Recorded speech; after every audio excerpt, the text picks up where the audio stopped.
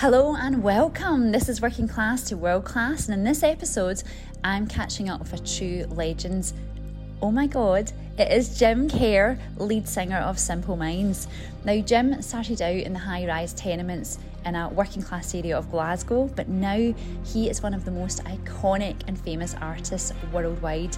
He has sold out so many tours, he's sold millions of albums, or records, depends what era you were in, I suppose.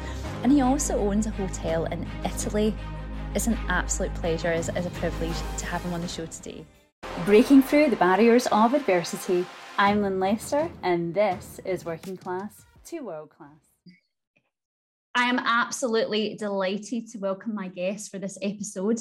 It is a man that's not only sold, check this, 60 million albums. He is a multi-award winner. But most importantly, and I think it's the most important thing, he is a fellow Glaswegian. It is the one, it is the only, it's Jim Kerr from Simple Minds. So thank you for joining me. Well, listen, I am indeed a fellow Glaswegian. I'm very proud of that. As for those 60 million records, I wish I'd had the check for the 60 million. I'm still waiting for that. Every time I see that or read that, it tends to go up about 10 million. But it sounds good. And but yeah, you're right. I'm born and bred Glasgow. People know me from being in Simple Minds, and we're very fortunate to have a career that's taken us all over the world. And I'm sure that's what you want to talk about in this interview. Well, it is. Yeah, you've hit the nail on the head. So just to keep this real, I'm actually recording this from my house in Clydebank, where I was brought up, and I'm sure it's a place that you know well. And we can talk about that in a second. But the one thing I really wanted to sort of point out to everyone listening is, Jim, I asked you, I think, it was 1 minute I asked you if you would like to be part of this, because it's all about helping to inspire people with your story. And literally within under 10 minutes, you came back and said, absolutely, I'm up for this. So can you just talk to me through why did you do it? Well, I had been doing this last week. We're about to go on tour, and they really ramped up a lot of the promo this week. Just about half an hour before I got the request for you, I'd said, I'm not doing any more. That's it. We've got to get on with it here. But you actually said the word there. There's certain words that always jump out at me, and they pertain a lot to our story, and certainly inspiration is one of the key words. That mixture of inspiration and aspiration. And I don't know what I've done really, but whatever I've done, I've certainly been inspired by a lot of people. And if in any way your story helps to inspire, then that's a good thing. So really, those were the switches, those were the clicks that made me go back to Elaine and say, after me saying to her, don't ask me anymore, I'm not doing it anymore. That's it. Wait.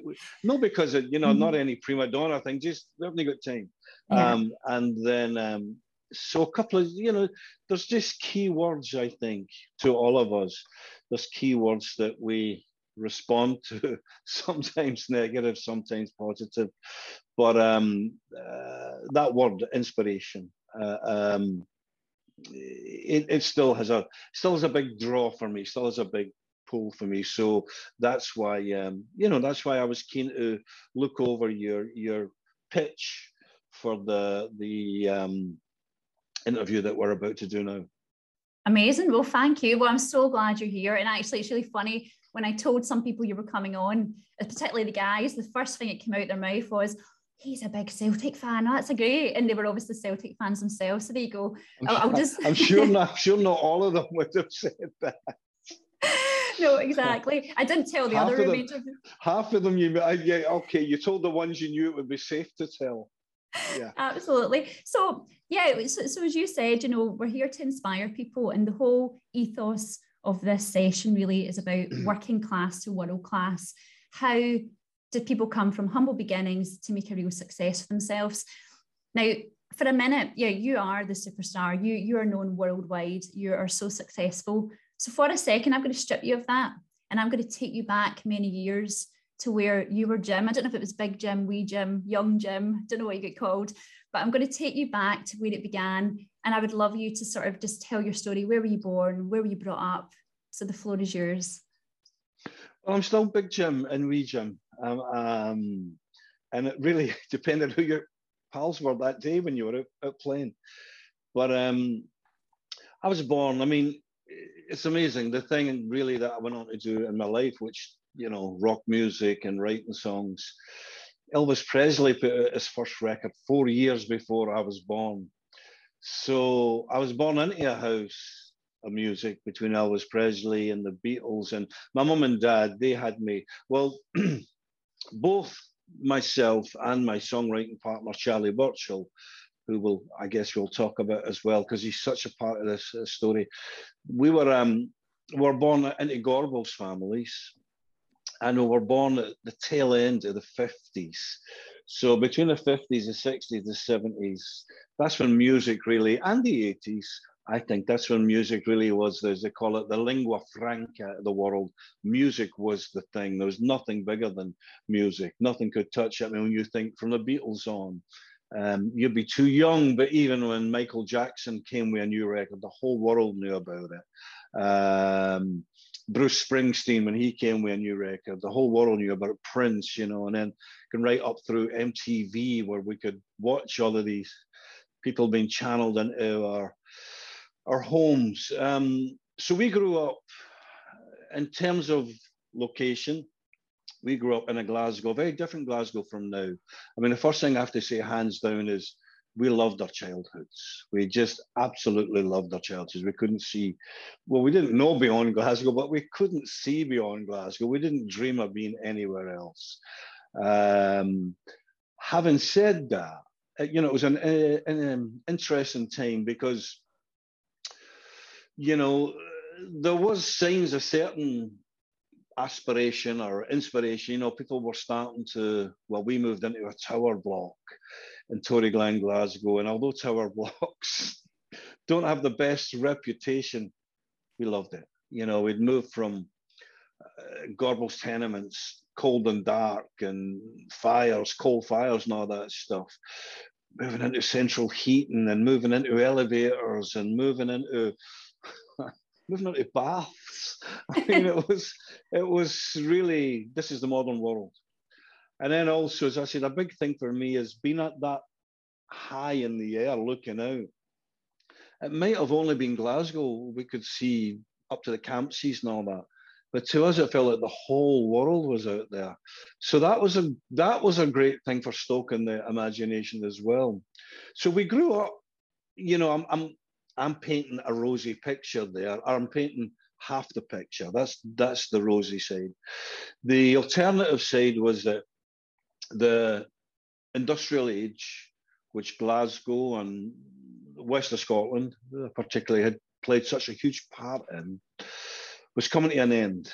And with that, jobs, well, you would know about it in Clydebank, shipyards and factories. And my granddad worked in the shipyards. My mum worked in Singers, Clydebank, and all of that was coming to an end. So on one hand, you go, you know, man's landing on the moon and all that. Things are moving forward. On the other hand, the age that had made our city was coming to an end. And maybe an exaggeration to say it was on its knees, but it was starting to go down. So we grew up in a mix of, you're from a great place, but especially if you were male working class, the chances were you were going to have to move. You're going to have to get a trade and move to Canada or move to Australia or move to wherever. So that was the world we were brought up. My family they all worked in building sites or construction, as it's called now. And even myself too, from school, and get extra pocket money. So I'd go out on the sites on a Saturday and help my dad and all that. So it was very much like that. Having said that, my mum, you know, just the greatest. You know, she worked, when we were young, it was part-time jobs. She was a machinist. And then she worked in, no wonder my teeth have fallen out. Then she worked in one of the first Greggs that opened in Glasgow. Said to me, "You should buy shares in this place." I said, "You kidding me on?" Oh God, what a mistake that was. So Charlie Burchill, my songwriting partner, our band really started at school.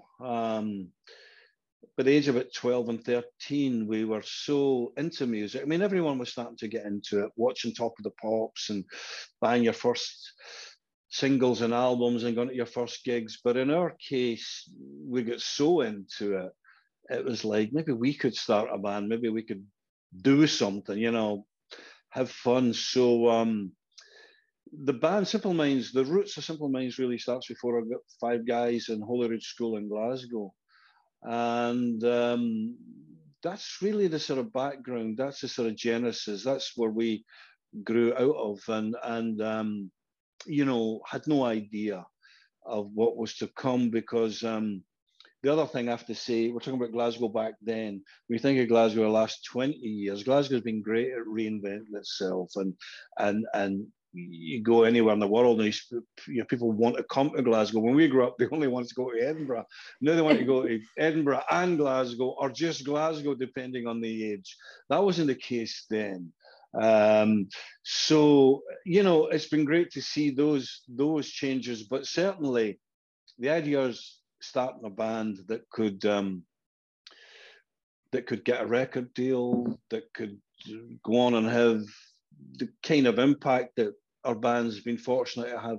The chances of that happening, you have more chance of being an astronaut, as I put it, because we didn't know anyone that was in bands. We didn't know anyone that wrote a song. We didn't know anyone at the record deal. So it wasn't like, your uncle could put you in touch with a guy who had done it, or who could. There was no mentors. There were no academies. There was nothing to teach you. So really, it was all about, which is another word I have to use. I said imagination. I said inspiration, aspiration, but imagination. Imagination is a really powerful thing. And I think we were very fortunate to have that as a huge part of our characteristics. Wow, what a journey. It's funny when you say about singers. So my mum used to work in singers, and I wondered if they would have known each other. My mum's passed when I was only 16, but she used to talk fondly of it. No, and equally, but with your troubles. And I think, one thing you talked about there was your, how you thought big and how you explored the world and how you could see outside. And there was a nice piece that I had picked up, and it's really heartfelt, where you talked about your dad, and he was your best pal, and how he really influenced your life. Can you just tell us how did he influence you? Well, first of all, when people talk, I know we'll get to it. We talk about, I guess, the essence of what we hear is this class thing, and you're born into. Some people seem to be born into certain advantages, others less so, obviously. But I think the first thing, if you're born healthy, you're already ahead of the game. It doesn't matter where you are. You're born healthy. You're born in peacetime. You're born in a country that where you're allowed rights. You're already ahead of 2/3 of the world. So, what an amazing thing. But if you go on top of that and you're born into a family with parents who loved you and really demonstrated that, and there was love in the house, and you were encouraged in whatever wee ways, that's, again, you grow up, I thought, well, everybody has that, don't they? No, they don't. So I feel, in my case, so fortunate to have that. But when you say, how did they inspire me? I don't hesitate to say they inspired me because they were really what I thought good people. And they spoke sense, even good, and even telling you off, don't do that. Why? How would you like it? Okay. I mean, probably so. That's in the Bible, actually. Treat others the way, But, your mum and dad treating you like that, your mum and dad telling you that, you're nothing special, but no one's more special than you either. Things like that from an early age, it kind of puts a backbone in you. It puts a spine in you, and aware of it. I remember I remember it clear as anything. First day my dad took me to get a library ticket. And he told me, he said, "You're a lucky wee boy. Do you know what this is? Do you know what? Do you know how the amount of kids who would love this? You can go and you get any book in the world there." And he also told me the library we were in, of course, was financed by Carnegie, who was a Scotsman that had done. So all of this stuff. I mean, as much as music, books have been a huge part of what we do in terms of inspiration, in terms of feeding the imagination. So all of that, travel as well. Mom and dad saved. I mean, they must have put in extra hours. I went on a school trip to Italy when I was 13, and they must have saved every penny to scrape together for me to be able to do that. And I now live in Italy. I speak Italian. It's become the last 25 years.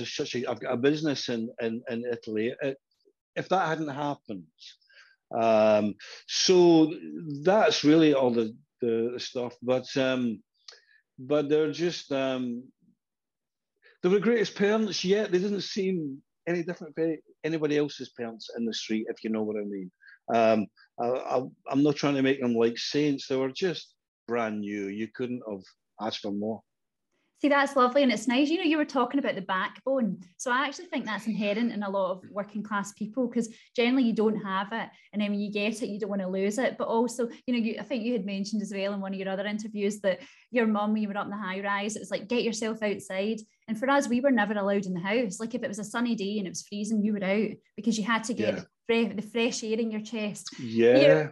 And it was always a bit kind of, it was rough around the edges, but you were loved. And for us, kindness was putting food on the table. That was how they showed their love, and making sure you were safe and warm and everything else. Yeah.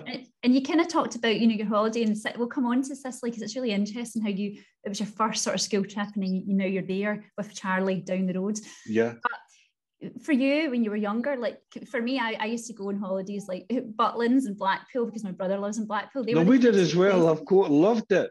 The whole street went. Well, it was a Glasgow fair, wasn't it? Like everybody, you would meet all your neighbours when you're along the promenade. Yeah, I mean, we would meet Charlie there because his family would this. So you go to school every day with them, you go your holidays, you meet them the first night at the shows. At the shows, and your Kiss Me Quick hats, and that was just the best. And the Rock as well. Absolutely loved the Rock. Yeah. And see, the thing is, you were talking, about how you sort of formed your band, but even before that, so I know when you were a younger boy, I believe you had a bit of a stammer and you had things like that going on. Did that ever hold you back, or did that ever dent your confidence? I mean, I think it's quite, we can actually hear it now. You can still hear it at times. The way I see it now, it is true. I mean, I wouldn't like to paint myself as a wallflower, or as I say, so, getting bullied and all that. My dad got me a pair of boxing gloves when I was young as well. He said, "You might need these a wee bit." So, I wasn't Mike Tyson, but I could... So I didn't get bullied. At school, as I've said, you get freckles, you get the Mickey taken. If you had red hair, if you had glasses, you get the Mickey taken. Certainly, I got the Mickey taken, but I took the Mickey as well. It was more when you left your circle and then went into an environment with other kids, then they would notice, and then the whole thing would start up again, because your kids get fed up taking the Mickey, so it doesn't happen, and then you go, "Oh, here we go again." So in those situations, I just wouldn't speak, or I wouldn't speak unless I was really being provoked. But I think now I realise that in those speaking, you notice things a lot more. There's a dialogue with your own head going on. You're thinking, what is he saying that for? Or what's this? Or what's that? Or you look at somebody's body language more. Basically, I don't have any proof of this, but I think I had a real strong dialogue in my own head, a conversation going on in my own head a lot of the times, which has helped me in songwriting, which has helped me in the writing that I'm doing just now. That's how I amused myself, and ever since I was a kid, I was always writing stories. No one else was. I mean, the image of that is, oh well, you're kind of like I used to call it a wee SWAT guy. Not at all, but kind of there was things in my head, and I need to get it out. Whereas other kids could just yap away. Mine would be sort of stuck in. So when I see it now, I think I might be joining up dots that aren't there, but that's the way I see it.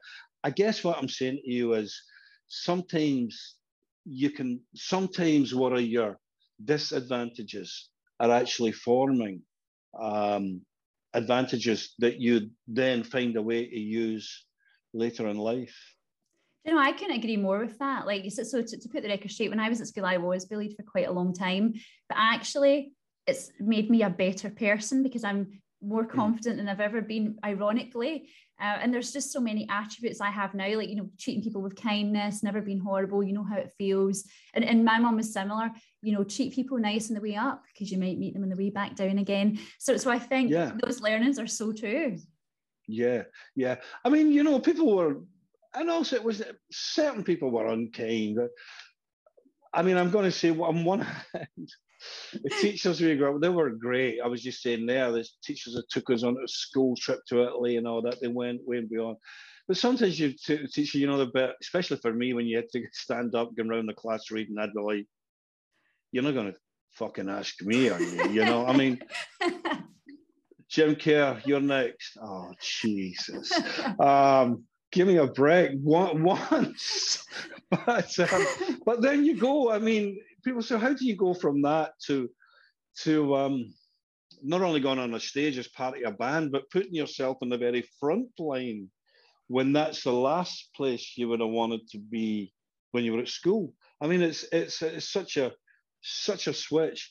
But I've met, obviously, I've met quite a few contemporaries and stuff, and at least half the people that I've met that jump around a stage like I do, they're usually quite shy once a gig finishes. It's a weird twist. Yeah, it is, but I think there's something, I do think you have hit on something. I genuinely think the things that put you at a disadvantage when you're younger somehow makes you flourish when you're older. If you've got the right attitude, obviously not everybody has that. And so we're very fortunate to do that. But, you know, it's funny when you look at the school you went to, I mean, how come you drew the long straw? Because for me, I was at Redfield High School, which was boarded up windows, but you had lots of famous people, didn't you, at your school? That school's amazing. I mean, I have to say that when I look now, I mean, was there a great music teacher? The amount of bands, or did you all inspire each other? I mean, some of us knew each other, but at the time there was no stuff going on. But even when you look at the sort of alumni, there's famous politicians, and we've got a couple of European Cup winners as well in terms of football, and I think what it was, I believe, I don't know if it still is, for the longest time it was a huge catchment area. I mean, I don't know why, but there was kids for Gorbals, there was kids for Kings Park, there was kids for, you know, there was kids for everywhere. So perhaps, you know, the ratio as well, but there was definitely something about it. And I think I'm led to believe, even despite the fact that classes were jam-packed and full, you know, people did well. People went to university and stuff like that. But it was just, you know, it was just a normal secondary school. Yeah, no, definitely. I mean, it's just amazing. Like, I think Fran Healy went there, didn't he, Travis? And we could ring them. You know, I looked it up earlier, and there's just so many. I was like, oh my God, I thought maybe one or two, but tons. Yeah. Helena, you know, she's a great advocate lawyer, Helena Kennedy. She went there. Frankie Boyle went there. Who might need a lawyer. Some of Texas went there. It goes on and on. Lloyd Cole and the Commotions, Stevie Irvin, he was in my class.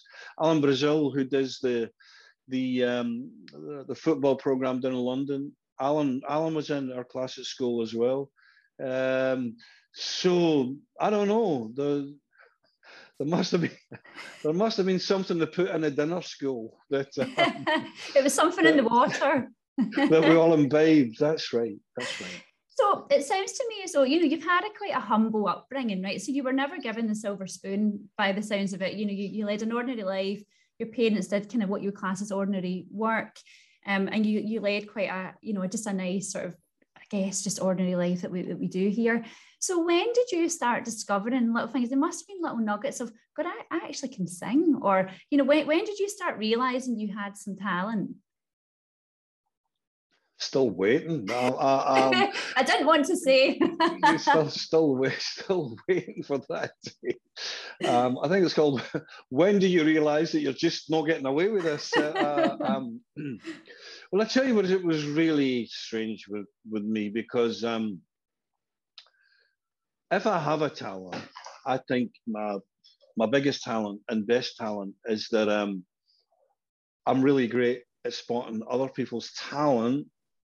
Let's call it latent talent that they don't think they have, especially when it comes to music. Because I'm not a musician, for me, it's I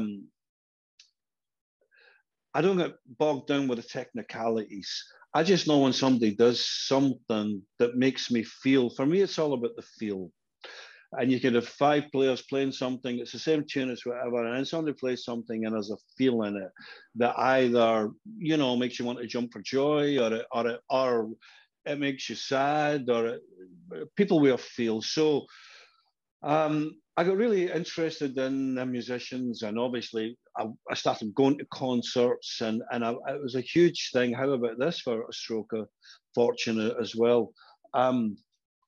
There's a guy in my class called Kenny Campbell, and this age I was only 14, and he would see me. I would walk around with all the albums under my sleeve, which was like a billboard. You're kind of saying, "This is me." And one day he said, "You're into all that music crap and all that, aren't you?" And I said, "Yeah." He said, "You go to concerts?" And I said, "Yeah." He goes, "I can get you into any concert you want, anytime." And I said, "What do you mean, Kenny?" And he said, "Well," and it so happens that his brother was the head of security or something, or the man, I can't remember what it was, or the manager, assistant manager, in what was then Glasgow's famous Apollo Theatre. I said, "Kidding me on." He said, "You want to go and see David Bowie next week?" And I was like, this is before I had the job in the butcher's shop after school. So I had no money, and I'm dying to see David Bowie. He said, "All right, we'll go and see David Bowie." So not only did we go, and we got to see David Bowie and all that stuff, and even at the end, we get taken away where Bowie and his band were leaving. They sort of, they brushed past us and all that. I mean, I was 13. It blew my mind. But then his brother took a shine to me. This is over the next couple of years, and said, "Listen, anytime we need a hand up at the Apollo, if we need, because sometimes we need a few extra guys to be a runner or whatever, I'll give you a shout." And so I got to, thanks to him, sometimes after school, or sometimes at dog school, and I'd got to the Apollo and help the bands put up their gear, just not the technical stuff, just really humping gear around. And although God knows how, I was like a toothpick. But anyway, they'd send me to the shop to buy the beer for the dressing room or buy this. The point is, at the sound check, I really got to watch all this stuff that, I didn't know I was taking it in the way I was, but I started to work out how things went, and therefore I got confident about that. And then I'd go into my class at school, and Brian McGee would have a drum kit, Charlie would have a guitar, so and so. I'd say, "Why don't you do something?" "Oh, we haven't got a place to rehearse, or we can't find a van, or we don't know how, or we." And I was, "Okay, I'll do it." So really, I never thought I would be in the band. I just thought I would be, I guess, a sort of manager or a roadie or something like that. And whatever the missing piece was, because I just wanted to be around people who played music. Um, Whatever the missing piece was, I would find it, and they would play, and then they would say, "But we don't know what music." I'm making them sound clueless. They weren't clueless, but kind of. I was on fire, and they were half on fire, and so I think I was really good at putting all it together. But the one thing we could never find was a singer. And then one night, I mean, it's probably the last time I got drunk, but one night I got drunk. And they said, "Well, why don't you just sing then?" And I go, right, as long as you promise not to tell anybody, because this is already and all that. I'll do it. And I don't know. That was for about 2 months. It was like, I'll do it, but you can't tell anybody I'm doing it. So we're just doing it till the singer comes, which even this day, Charlie will say to me, "Listen, you, still waiting for the singer to come, so don't get too confident." So it was really that I never thought. No, it wasn't a case of going and watching David Bowie and thinking, "Oh, I'll do that." No, it was more a thing of, "Oh, this world of music, somehow I have to. This is the thing I want to be involved in." And somehow I've got to get involved in this world. It was more that than thinking I could actually be at the forefront. See, that's amazing. Do you know, it's almost like serendipity, isn't it? It's like opening your eyes. So, we're in Clydebank. It can be quite a narrow-minded place, as I'm sure Tory Glen and Gorbals. And I think it's not until you see it, you can believe it. So I remember I went on a school trip once down to London. And I remember thinking, oh my God, like there's big buildings. And I had never been outside Glasgow. I wasn't even allowed to go in Glasgow on my own. I had to go with an adult. So I went to this place and I was like, oh, this is huge. And there's people rushing about. And I just love the buzz of it. So the fact that you got to witness it, and maybe that's one of the sort of first things for people, is you've got to almost make the opportunity for yourself. And as you say, speak to the right people. Oh yeah, I'll definitely do that. Because I think unless you get outside your little bubble, it's very hard to be what you might want to be, or maybe what you don't know what you want to be. Well, it's interesting you say that. And of course, serendipity is a huge part of everything. There's so many factors involved.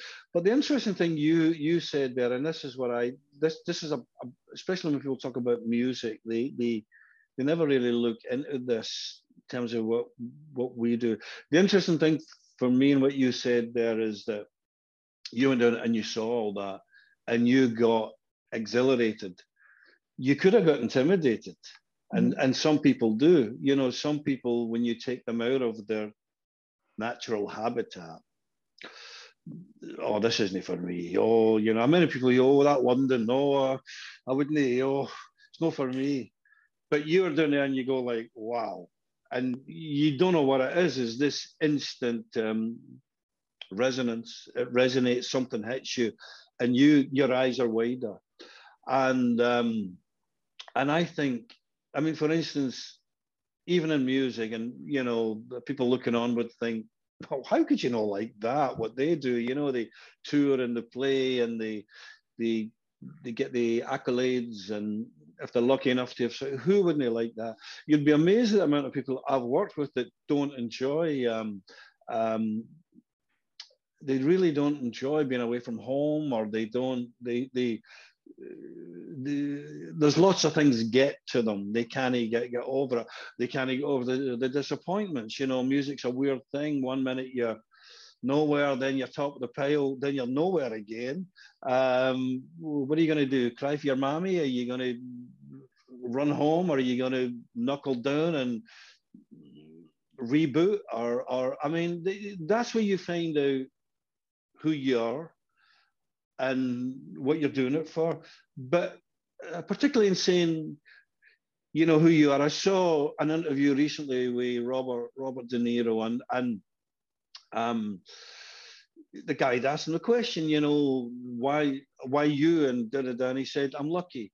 And the guy, I've had this too, people say, "It's no luck. I mean, there's certain luck, but you've worked hard and you've done this and you've done that," which is absolutely all true, and we still continue to do so.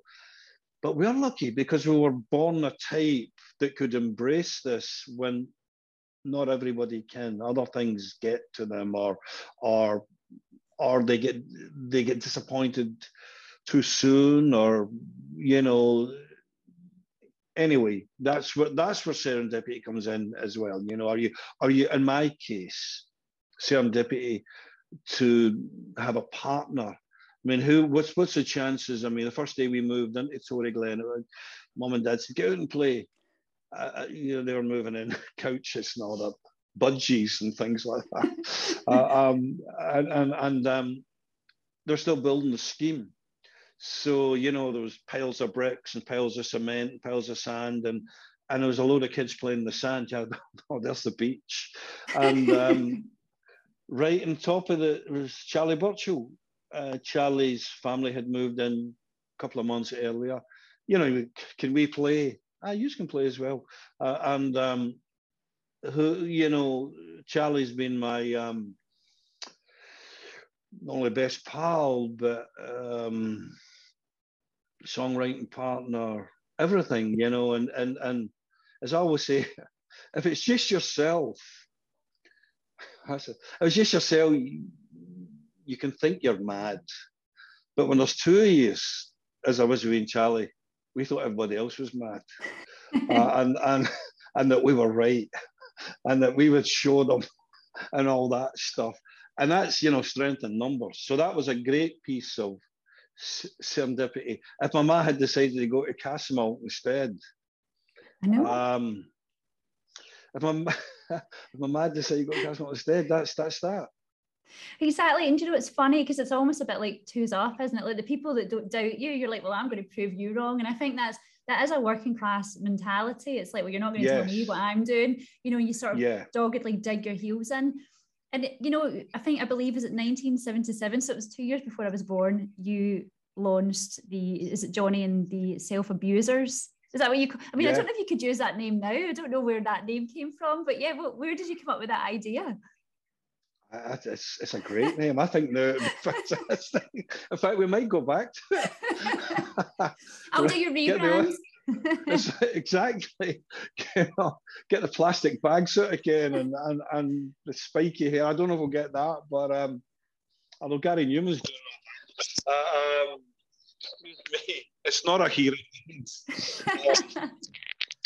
But no, well, you see, this is where we really lucked out. This is where we really, really lucked out. And it's, to try and explain it to people that were younger than me, before, let's call it the punk explosion or the punk movement, before that came along, the chances of being able to do stuff coming from the provinces, Glasgow, Dublin, Manchester, Birmingham, everything was London-centric, whether you wanted to start a fashion business, whether you wanted to make little movies, whether you wanted to get a record deal, everything was London-centric. And the thing about punk, outside the actual sound of punk music, it was as much the mentality behind punk. Out of nowhere came this thing where working class kids got it into their heads that I could give that a go as well. Because I don't know, the odds were so stacked against you up until then. I mean, one of the things in the music was that things got cheaper, so you could print your own little records, and maybe you would send it to John Peel in London, and if he played it, it was amazing how things worked. If he played it, then somebody in Cardiff asked you to come and play, and then somebody in Cardiff's got a cousin in New York that works in a nightclub, and they'll have you over for it. I mean, just the dots joined. For some reason, that was never possible before punk. So much so in terms of music, any great Glasgow artists, Scottish artists, had to move to London. And invariably, it's expensive and people are living in squats and all that. And before they know it, they're back home with their tail between their legs. But punk just gave everybody, I mean, how can I say? It gave everybody the idea that anybody could give it a go. Didn't mean to say that everybody could be great at it, but even that's subjective. But it gave you the idea you could give it a go. And we were right there at that time when the whole punk thing came along. So we formed this band. I mean, we were very much, very much Me Too. We were a 10th rate punk band. But had it not came along, there's a chance it would still be sitting there saying, one day we're going to get a band together. It came along in such a rush that before we knew it, we were in there, we played, we had a van, people were asking us to play in Aberdeen, people were asking us to play in Edinburgh. Even though we're pretty crap, there was something about our attitude where we always won the audience over, the audience went nuts. And that was a kind of energy, oxygen.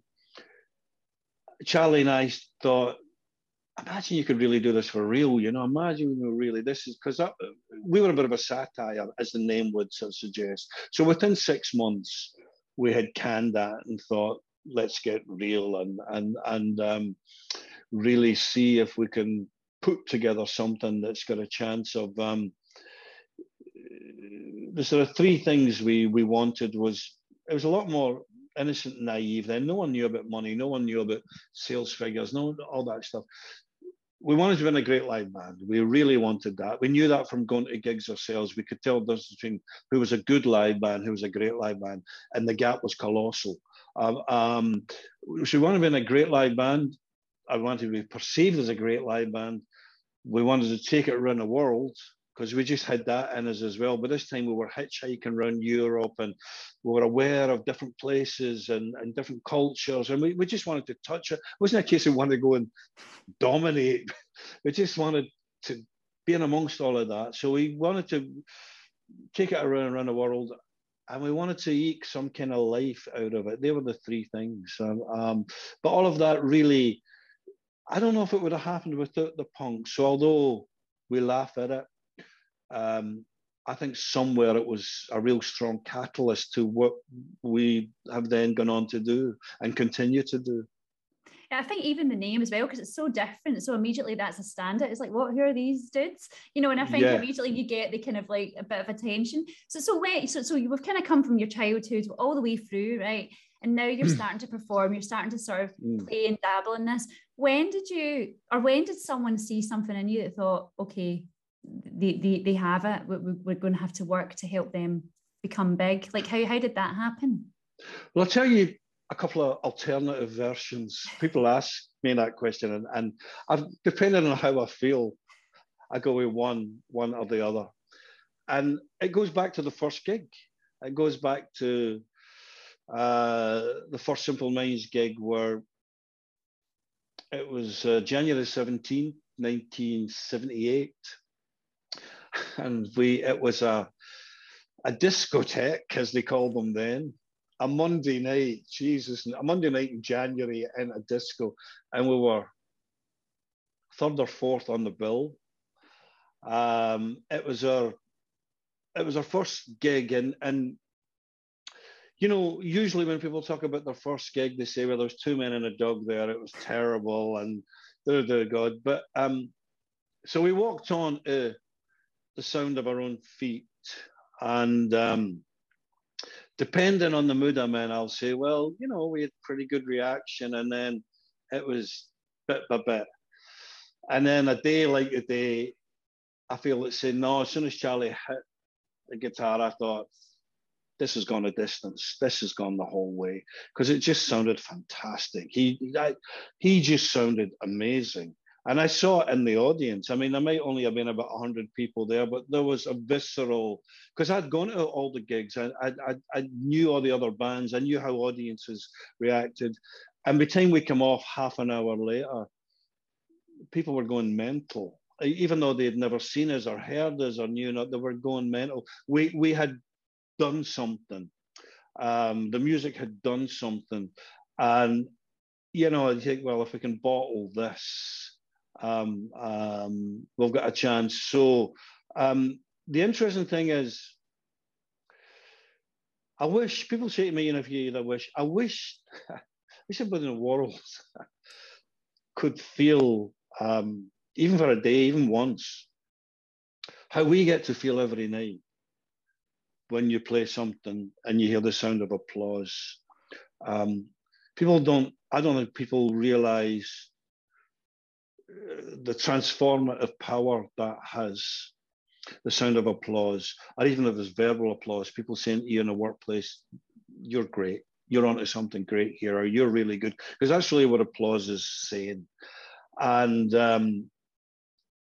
I say that at the band as well, especially the younger ones who working with us. I mean, I'm just imagine what it would be like if everybody went into work before they took their jackets. Before we even take our jackets off on stage, people are going mental. We haven't even played a note. People are going mental. Believe me, even now, after having done 3,000 gigs, you physically change when you hear that. You're like, wow, that encouragement coming to you. It means that every gig you want to give 100%. In fact, when you're on stage that night, no matter where you are, it's the only gig in the world. Doesn't matter if you played last night or tomorrow night. This is it, 100% commitment, and that's what encouragement does. And we got encouraged that first night. They say we had been ignored or bottled off, which did happen a couple of times, but there was something in that encouragement, and I just thought the band has a vibe, and if we build everything around that vibe, we might have a chance. Do you know, it's funny you should say that. So it's why I'm totally with you on this. So when I was a young kid, but during my bullying stages, I started karate. So my brother, who's now passed as well, but he got me into karate. And I got to my third dan. And I always remember the minute I put that gi on and I tied that belt, a veil came over me, and I was suddenly, there you go. I went into a different place. And then equally, through my job, so I do a global role, and I'm very lucky to go around the world, and I MC a lot of shows. And it's certainly not the audience you have, but say there's 1,000 people in the crowd, but you do have this thing. So I'm this bullied kid up there emceeing. These people are clapping, they're listening to you. You've got the audience in control, and it's a very different dynamic. But I totally get exactly what you're saying. And I wonder, you came from, I guess, nothing to this like amazing. I mean, it's Nirvana and steroids. But how do you feel? Because I can imagine, for me, you work hard to get it, and you never want to lose it because you're always grateful for what you've got. So I mean, how do you were saying there, you work your butt off every time you do something because people deserve that. Yeah, how do your principles sort of come into this? Well, it's funny you say that, and of course I realise what you're saying in terms of material wealth and all of that stuff, or having the breaks, or having music teachers, or we came from nothing because we never had any of that. But don't you think for a second before we go on Glasgow, before we go on to a gig, we don't think about where we're from. And in our mind at that moment, we're for the best place in the world. And we're going to show that we're for the best place in the world. Because we carry Glasgow always when we're on stage. We're made in Glasgow. And when you think like that, as daft as it sounds, if you think like that even for a minute, there's no way you're going to let the night down. Because there's so much at stake. You've got your own personal pride.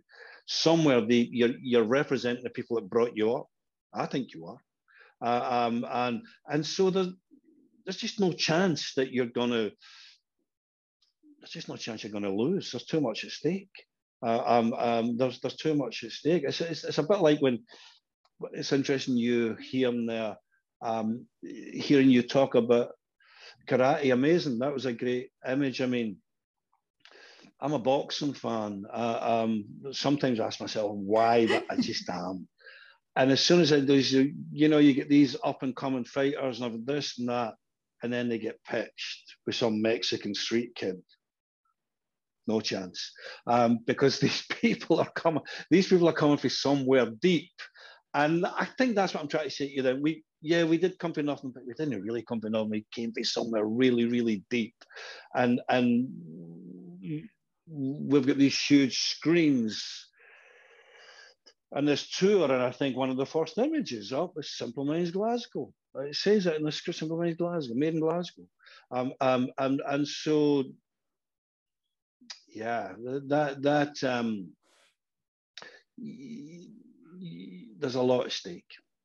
Yeah, there is. And I think you're right. I mean, when I say you come from nothing, I'm talking about the materialistic stuff, but you're right. I mean, for me, it's a badge of honor to come from Scotland. I love, I'm on a stage in New York and I'm from Glasgow and I actually love to say, because it sort of just makes me tick, that I am from Clydebank, which is classed as one of the most deprived areas of Glasgow, and I still live here. And I could have left, but my family are here and I love them. And why would I ever leave, And I guess, what I would love you to sort of share with people is, so say there's someone out there just now who's a wee bit lost. They're a bit in a bit of a rut, but they want to maybe become something more. And can I just say, any grade of job fulfills a service. So there's no wrong or right in this. Sure. But what would you give to people? What advice would you give to people to just keep going? Like, what principles do you live by? Well, I mean, the first thing you said is it's also a great thing to be of service.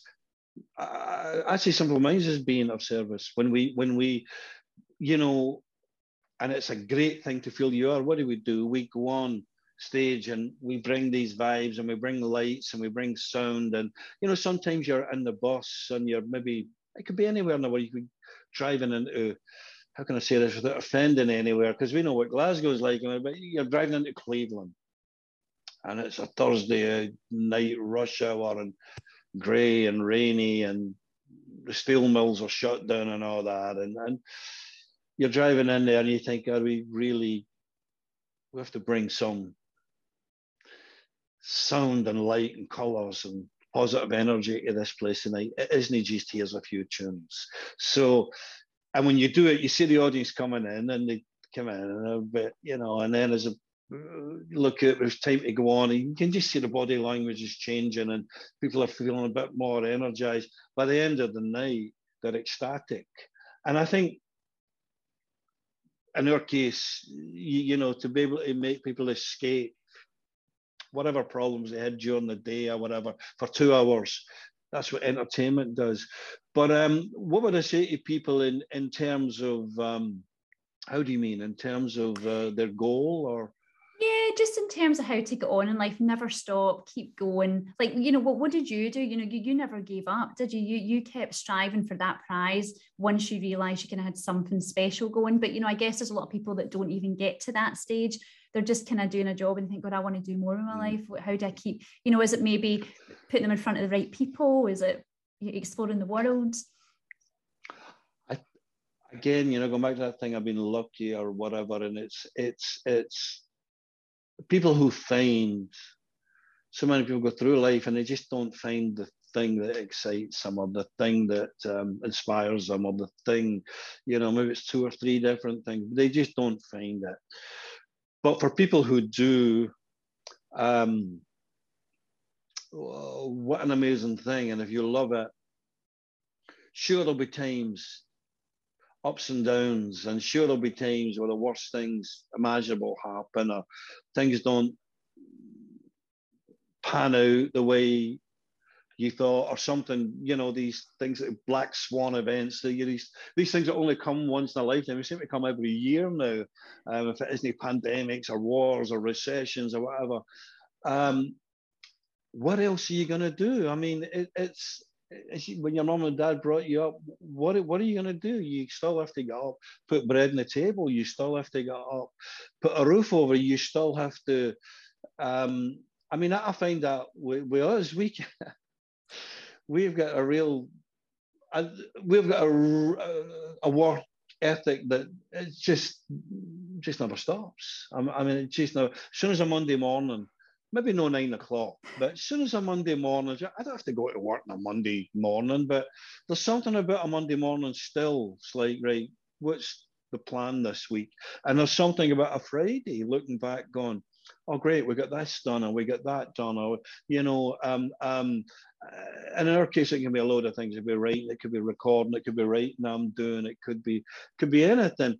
Learning a language. Languages, I can just tell you something that came to me, fairly late, but what a thing that's been to have another language. It seems so obvious, but I would encourage anybody that can do that, because apart from why would I do that? What do I need to do that?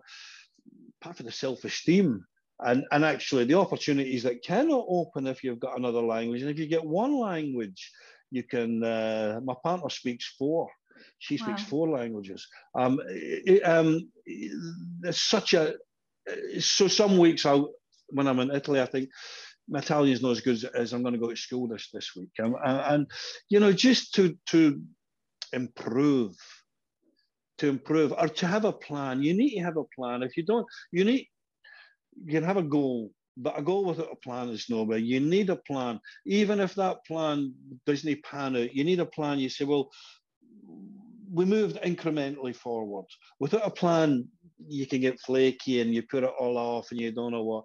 You have to make a plan, commit to it as much as possible. If you have to change, if you have to pivot or something, fine, do it. But I'm amazed the amount of people who we're in our 48th year of making music. We've just come up with another 5-year plan. 10 years is kind of stretch. You know, don't want to get too cocky, but you know, 5 years can go like that. And another thing anyway, usually we if it's a tour, well, there's a year gone anyway, and if you do something else like there's so. But you need a plan, and none of this is, you know, none of this is original information, but I don't think you can really get on without these fundamentals. Yeah, I think you're right. Do you know, I need to have a chat to my brothers and sisters. Apparently, when they were kids, my brother, I'm the youngest of 7. Before I was born, my brothers and sisters used to be in a kid-on band, and my brother was the conductor, and they used to always get the pots and and I'm thinking, what have you done, guys? Where was your plan? So I need to go and have a word with them now. So before we wrap up, I need to ask this question or I'll get into trouble. So my son is 19 and he's coming up for 20 in May. And I said to him, Lewis, I'm meeting Jim Kerr. And his first thing was, who's that, Mum? Because he's like too young, so he's not your target market. Sure. But I told him how amazing you are. And I said to him, if you get a chance to speak to someone like him, what would you ask him? Because I want to influence people like him. And he said to me, well, I would love to know, how did he manage to surround himself with people that helped him get on in his career? But more importantly, how did he learn to trust them? And I thought it was quite a smart question, so I'll put that to you. Great. Well, again, serendipity, luck. I mean, you when you start the band, you know, and when you've never been outside of Glasgow, you're never even outside the south side of Glasgow. I still get a nosebleed when I go to the West End. I don't know what anything is, you know, I'm really south side. I get it all confused. But so, you know, you're from a really small area and pretty much you're going to work with your schoolmates, or you're going to work with, I don't know, maybe your girlfriend has a pal at work that knows a guy that's got a bass or something. It's all right, he's a bass player then. So you kind of you work to begin with. You work with what you have, and then as doors start to open, you maybe identify that's the kind of person we need, or this is the kind of person we need. And again, it's you should develop a sense of for what people say, how they are, how they react. Oh, that's the kind of person I want to hang out with, or that guy or this woman can you know bring in something that we need right now. It's a learning process, but it's been amazing for us because I think particularly in our game, can run the world as we did, especially in those formative years where, you know, kind of living hand to mouth, and it was back of a van or a minibus or whatever. We you know, we wanted to get out. We wanted to get out and meet people and see things. Now, we only really had one night in a town. So you had to develop a real sharp instinct of who was cool and who wasn't cool. And that has been, I think that's been something that's kept us in good stead. But your son is right, and on stage, of course, there's us, but we've been so lucky to have just great people work along with us. You know, even now, people who work with our assistants or manager and all that, they're the best, and they're looked on as the best in the game. And why would you not want the best if you can attract them? Absolutely. My mum always used to talk about is reputation by association. So yeah, I'll make sure I go back and relay that. So thank you so much. I mean, this has just been, I mean, I think we could talk for ages. I think we need to get a drink and go through, you know, and talk about all your life's worth, because I think there's a lot more in there than we've just sort of scraped the surface, I guess. And, you know, and the fact that you even go back to the Barras to do some gigs, you go to Celtic Park. I think, Jim, you're just keeping it real. And I think that comes through. You know, I watched a video of you warming up, and it wasn't the crowd. I think it was in Toronto, and it was a small group of your team, and just the way you behaved and the way you made them feel. I mean, I felt the way I think they would have felt, and I just think that just shows that you're a lovely person. And you know, I don't know about that, but that's the one thing I always say. You know, I mean, the band we've got, women in the band as well. I mean, they're top notch. But before every gig, I always say, you know, people get nervous to do. It's every night. It's like, oh, this again. We've got to go out and win it again, or we got to go out and risk it again when it doesn't work.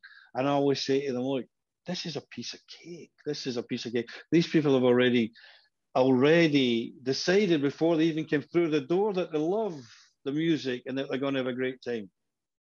All we have to do is be absolutely brilliant every night. I think, thanks a lot, because that's what they're demanding.